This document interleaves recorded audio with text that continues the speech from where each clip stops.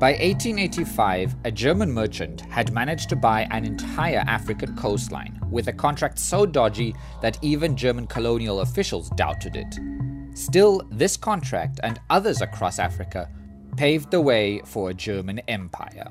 This is Shadows of German Colonialism.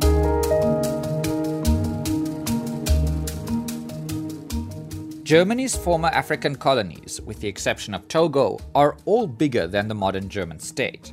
But how did Germany gain a foothold in Africa?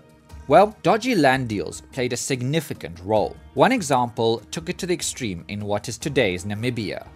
By the 1800s, European cartographers knew there were just 3 safe bays to anchor ships across a coastline of around 2,000 kilometers. Upon disembarking, potential colonists faced about 140 kilometers of the most desolate desert stretching inland, the Namib. So it was probably with a good deal of surprise that Chief Joseph Fredericks II received a young German merchant named Heinrich Vogelsang at Bethany in southern Namibia in 1883. Fredericks was the leader of a local group who were part of the wider Nama people. Vogelsang was an experienced colonial trader. In the name of German businessman Adolf Lüderitz, he offered Fredericks 200 rifles and £100 for the area around a desolate bay on the Atlantic coast. A few months later, a second treaty followed, 60 rifles and £500 for land extending 20 geographical miles inland, and all the way south to the Orange River, the border of South Africa. Now, the measurement normally used was the English mile, or 1.6 kilometers. Geographical miles were kind of unheard of, and that's the key, because the German geographical miles the merchant refers to equals 7.4 kilometers.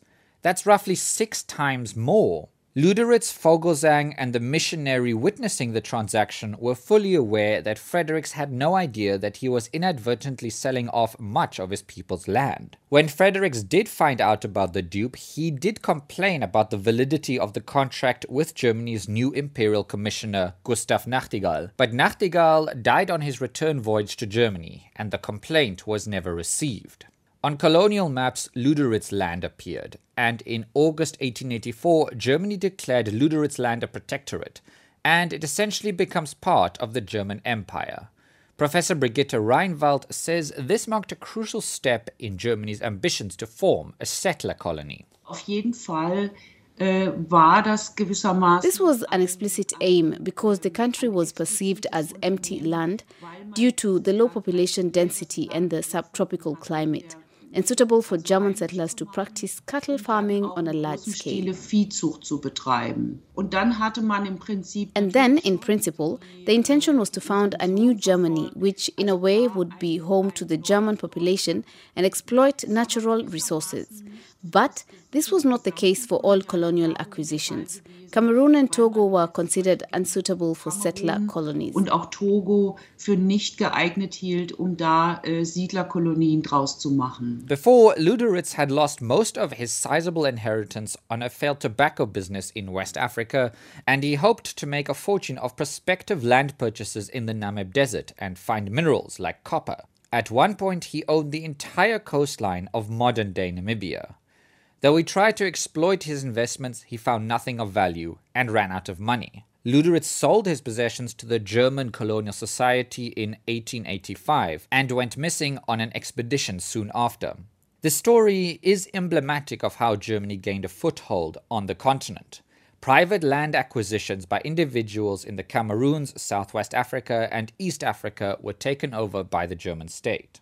In fact, so-called protectorates, ostensibly signed to give protection to the local people as long as they submitted to Germany, were actually Berlin's claims against other competing European nations.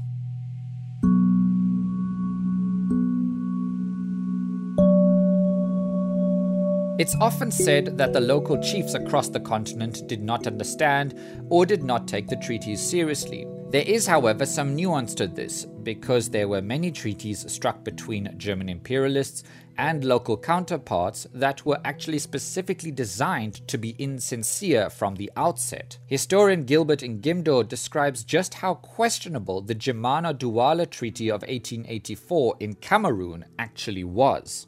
German traders now drew up the final treaty, In German language, the main signatories were King Aqua on the side of the local chiefs, and witnesses were King Bell and the others.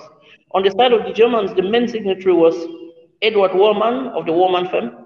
This treaty had clauses which local dweller chiefs held with high esteem. They did not want any of such clauses to be tampered with. And where agony began was that while drawing up the final treaty for them to sign in the afternoon of July 12, 1884, that was a Saturday, they had omitted important clauses which the local chiefs cherished a lot. Firstly, their position of middleman monopoly in the trade. Secondly, their taxation on their domestic animals. Thirdly, the fact that they did not want the Germans to inflict any corporal punishments on them, or arrest them, torture and imprison or detain them without any fault. The Germans have carefully removed them.